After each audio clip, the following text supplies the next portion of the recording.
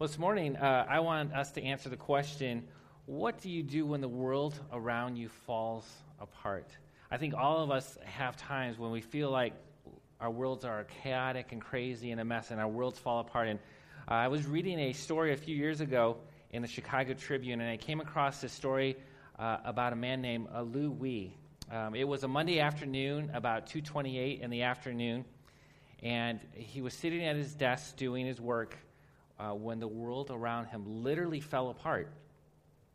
You see, Lou lived in China, and if you remember, a number of years ago, China was hit with an earthquake that took thousands of lives. Lou Wee walked home just to see how his family was doing, and as he was walking home, there were emergency vehicles passing him by, and he had a lot of hope because he saw some 6-story buildings that were still in shape. But then when he got to the place where his apartment building was, where his wife of 10 years, Chen Young, was, she was in their 3-bedroom apartment on the second floor, and she had died in the earthquake because it became destroyed. Immediately, he went to the elementary school where his son was, his 9-year-old son, Liu Yezong, and just to tell his son, the bad news about his mom. And when he went to find his son's school, he saw that his son's school was also in rubble because his son also had been killed in this earthquake. Now, Lou Wee said this to the media. He said, "What do I have left in the world?" Lou's world fell apart in one afternoon. Now, what do we do when our world falls apart? Most likely, none of our worlds are going to fall apart by an earthquake, but maybe it's some other trial or crisis in your life. I also have had the privilege over the years of being involved in the different campus ministries, whether it's Canelan High School or middle school or Oswego High School. And a few years ago, I was part of the Oswego High School Bible Club, and there was a Christian teacher there. His name was Mr. Pelzer, and at the end of every year, he does this survey with his students, and he asks his students this one question. He says, "If you really knew me, you would know that," and they'd fill in the blank. And he did it with 2 of his classes. One was just kind of one of his regular classes, and one was his honors class, the kinds of kids that supposedly have everything together, right, because they're in honors classes. But this is what some of them said. Some of them were lighthearted. They said, "If you really knew me, you would know that I don't like eating in front of people. If you really knew me, you'd know that I'm a baseball fanatic. If you really knew me, you'd know that I hate cats. If you really knew me, you know that I have a crush on," and they fill in the blank. "If you really knew me, you know that I can pop my shoulder out of its socket. If you really knew me, my dream is to be a rock star in a metal band." So those are kind of the lighthearted ones. But the next statements, however, gave some indications that some of these high school students' world was falling apart. Now, if I didn't tell you they were high school students, they probably could be you and I in some of these situations. And so this is what some of them said. "If you really knew me, you would know that I have no confidence in myself. If you really knew me, you'd know that I'm extremely self-conscious. If you really knew me, you'd know that my mom had 3 cancers. If you really knew me, you'd know that my family has been through a lot. If you really knew me, you'd know at times I feel like I have absolutely no one. If you really knew me, you'd know that I don't get along with some people because they joke around about my race too much. If you really knew me, you'd know that me and my mom don't get along and she drinks and that's why we don't get along. If you really knew me, you'd know I'd feel like I've never been good enough. If you really knew me, you'd know I suffer from depression. If you really knew me, you'd know I hate the way I look. If you really knew me, you'd know that my family is really messed up. If you really knew me, you'd know that I'm depressed and fight with my mom all the time. And if you really knew me, you'd know I miss my mom every day after she passed away." And I bet some of us here can identify with some of those statements. And we feel like when we identify with that our world does seem to be falling apart. But there's a lot of hope in God's Word and in God Himself. And I want you to take your Bibles and open to Psalm 46. And we're going to answer that question, what do we do when the world around us falls apart? So Psalm 46, let me read that psalm. Psalm 46. Verse 1, "God is our refuge and strength and ever-present help in times of trouble. Therefore we will not fear though the earth give way and the mountains fall into the heart of the sea, though its waters roar and foam and the mountains quake with their surging. There is a river whose streams make glad the city of God, the holy place where the Most High dwells. God is within her. She will not fall. God will help her at break of day. Nations are in uproar. Kingdoms fall. He lifts his voice. The earth melts. The Lord Almighty is with us. The God of Jacob is our fortress. Come and see the works of the Lord, the desolations he has brought on the earth. He makes wars cease to the ends of the earth. He breaks the bow and shatters the spear. He burns the shields with fire. Be still and know that I am God. I will be exalted among the nations. I will be exalted in the earth. The Lord Almighty is with us. The God of Jacob is our fortress. So the first thing we need to do when our world is falling apart is we need to run to God for shelter. We need to run to God for shelter. And it's in verses 1 to 7. Now, what is Psalm 46 talking about, and why should we run to God? If you look at the end of verse 1, you see that the word trouble is in there. It says that my God is our refuge and strength and ever-present help in times of trouble. Now, what does this word trouble mean? It literally means a narrow or tight place. You ever heard the expression between a rock and a hard place? That's really what it means. It's the strong emotional response that one experiences when we're pressed externally by our enemies or internally by wrong decisions or passions. The Hebrew word indicates intense inner turmoil, and I think we all understand that when something's going on in our life and we just feel this inner turmoil, and that's all we think about, that's all we're consumed about, that's what it's feeling like, this trouble. It describes the anguish of a people besieged by an enemy that's coming to attack them, or it's comparable to the pain of a woman bearing her first child. It defines the quality of time when Judah suffers her severest punishment for violating the covenant with God. Now, here's something really fascinating. If you look back at Psalm 46, you see the superscription right below Psalm 46 before verse 1, and you see who writes this. It says, the sons of Korah, for the directed music of the sons of Korah, according to Alamoth, a song. And so the interesting thing is that they sang this psalm, and it really meant a lot to them because in verse 2 it says, we will not fear though the earth give way. And if you remember Israel's history, in Numbers 16, Korah and Dathan and Abiram and 250 men, they all rebelled against Moses and Aaron. And Korah and his followers were instructed to stand before the Lord in front of the tent of meeting. And as they stand, do you remember what happened? God opened up the earth, and it swallowed Korah and 250 men and their families. Now, let me read to you Numbers 26, 9 to 11. It says, and the sons of Eliab and Nemuel, Dathan and Abiram, the same Dathan and Abiram, were the community officials who rebelled against Moses and Aaron and were among Korah's followers when they rebelled against the Lord.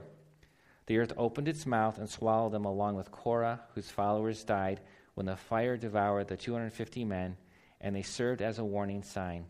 The line of Korah, however, did not die out. So really, here it is. These are the great-great-great-grandsons of Korah, the line that didn't die out. And here they're writing Psalm 46. And so when they're talking about we will not fear though the earth give way, they can reflect on the fact that their great-great-grandfather Korah understood what it was like when, because of his rebellion, the earth opened up and consumed him. So I want to ask you this. Is there some trouble that you're dealing with today? Then run to God because, as verse 1 says, he is our refuge and our strength. Now, what does it mean, refuge? You see that in verse 1. God is our refuge and strength. Now, to seek refuge stresses the insecurity and self-helplessness of even the strongest men. Now, have you ever seen like a really big, strong guy feel insecure?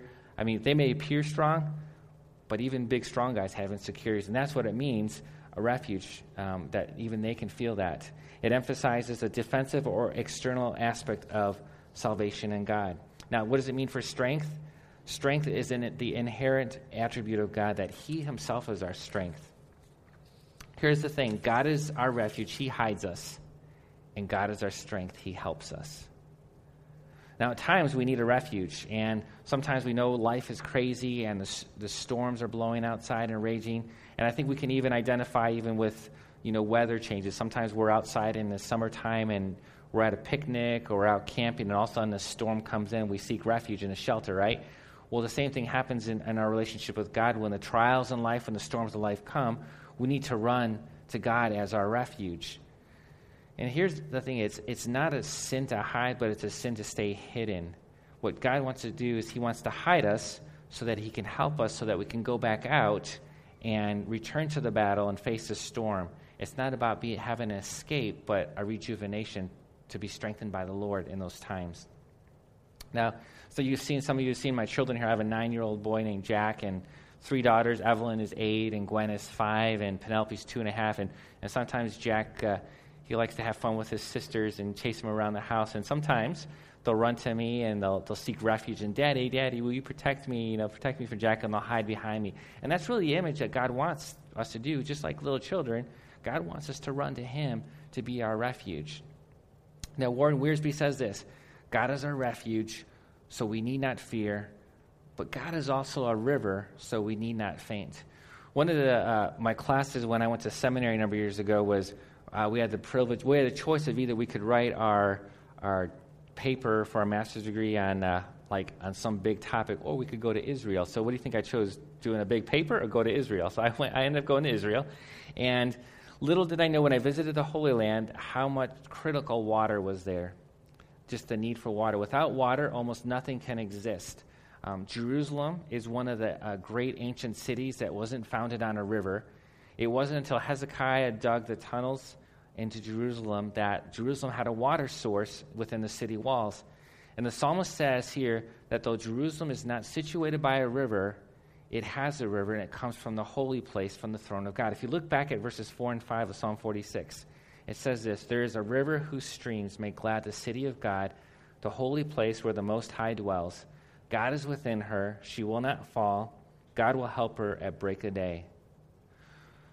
That's great for the Israelites in Jerusalem, but what about for you and I? And you know what Jesus says for you and I? This is great news. In John 7, verses 37 to 39, it says this about Jesus: on the last and greatest day of the Feast of Tabernacles, Jesus stood and said in a loud voice, "If anyone is thirsty, let him come to me and drink.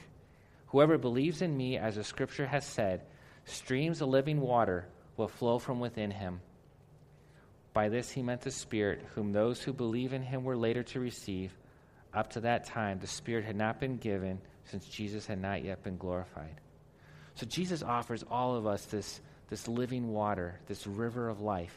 But how do we tap into that living water? And I would be remiss to assume that everyone here knows Jesus. And I want to, if you don't hear anything else in this message and you're here this morning, I want to share with you the best news. And the way you even start that relationship with Jesus, with God, is understanding this, that God created you and I for a relationship with him. But we all have this problem called sin. And our sin separates us from God, and sin can't be removed by good deeds. No matter how hard we try, good deeds can't remove that sin. That's the bad news. But the good news is this: that 2,000 years ago, Jesus Christ came to this earth. He was fully God and fully man. He lived a perfect life. And paying the price for your sin and my sin, Jesus died on the cross, and 3 days later, he rose from the dead. And everyone who puts their trust in Jesus alone has eternal life. And life with Jesus starts now and lasts forever. And that life with Jesus that starts now talks about that living water, that he comes to live inside of us. He sends his Spirit to live inside of us so that we can have that strength that comes directly from God. And that's the great news as Christians, as believers. Once we've trusted our life to Jesus, we can tap into his strength. And I want to ask you this morning, if you're here and you've never placed your trust in Jesus, and maybe you come to church a long time, but this morning you say, boy, I really want a relationship with Jesus. I want to encourage you to talk with one of the elders or a friend that brought you this morning to ask them how you can have that relationship with Jesus. It's only about putting your total trust in Jesus and his sacrifice on the cross for your sins.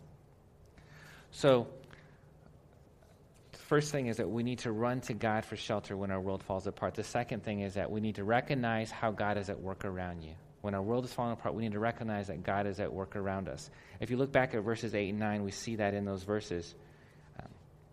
It says, "Come and see the works of the Lord, the desolations he has brought on the earth. He makes the wars cease to the ends of the earth. He breaks the bow and shatters the spear. He burns the shield with fire."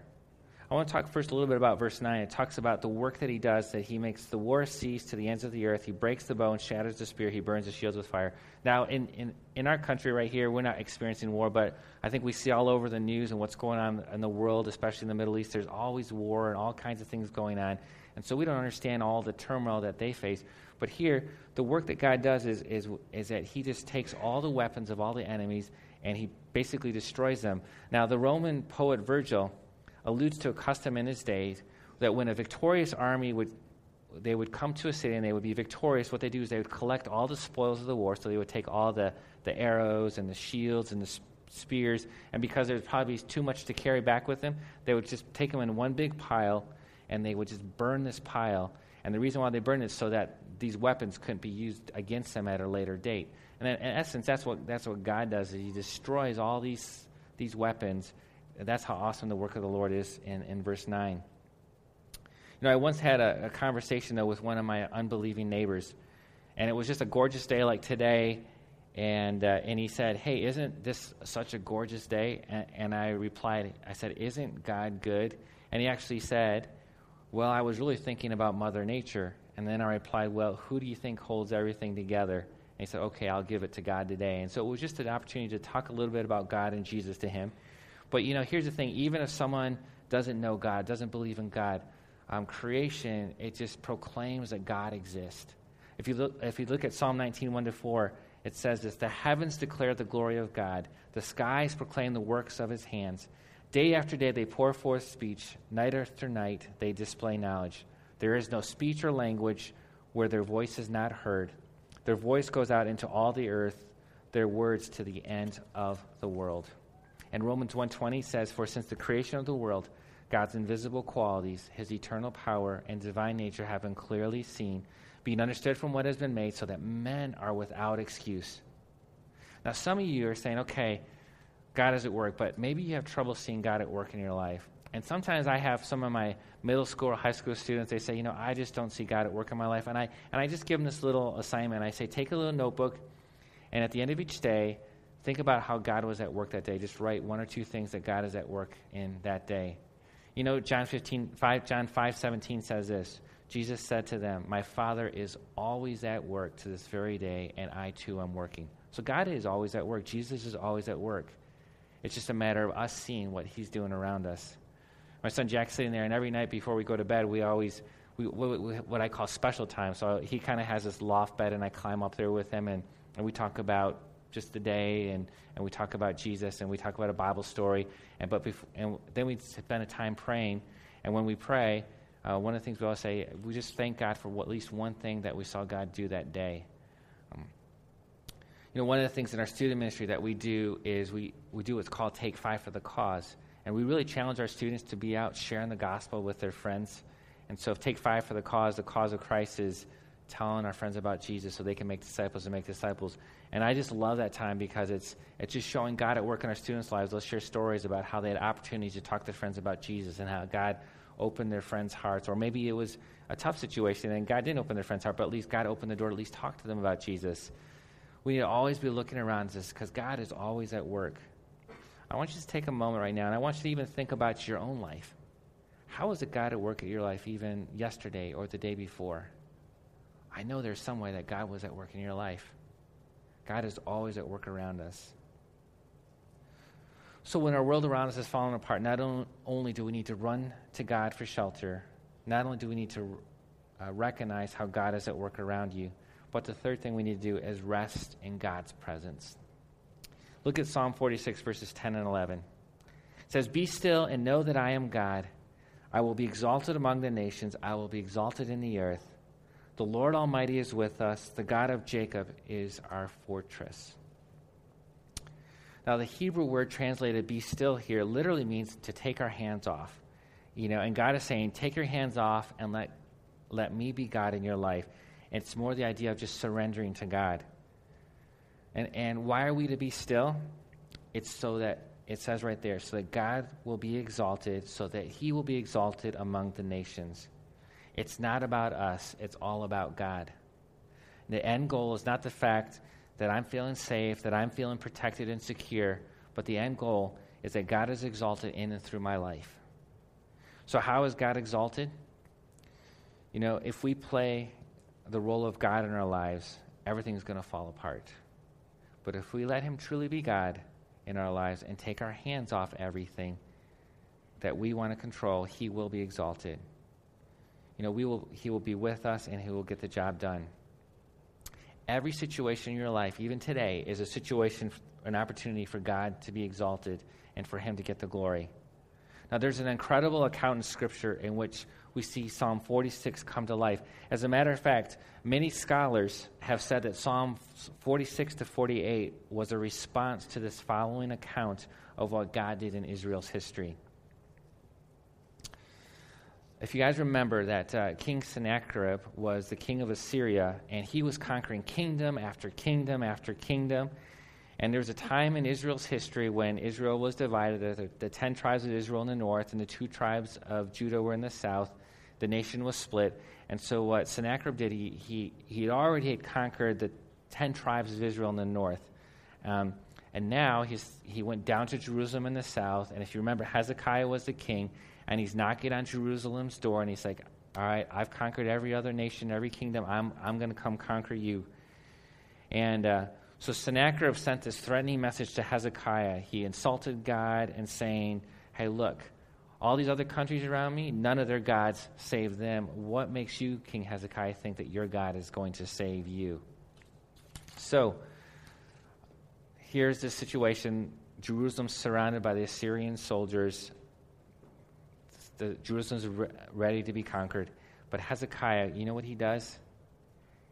He knows how to be still before the Lord. And what he does, he takes this letter that Sennacherib wrote, and he goes into the temple, and he lays it out before God. And he says, God, look what Sennacherib is saying about you.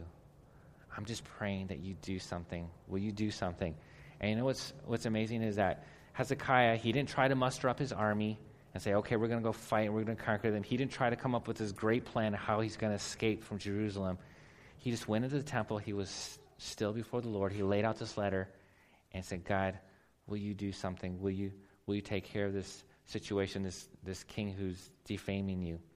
And you know what ended up happening? He prayed that, and the next morning when he woke up, 185,000 Assyrian soldiers were dead, and they were gathered outside Jerusalem's wall. And God had conquered them. I want you to listen to 2 Kings 19, verses 10 to 19, and just listen to this account in 2 Kings 19.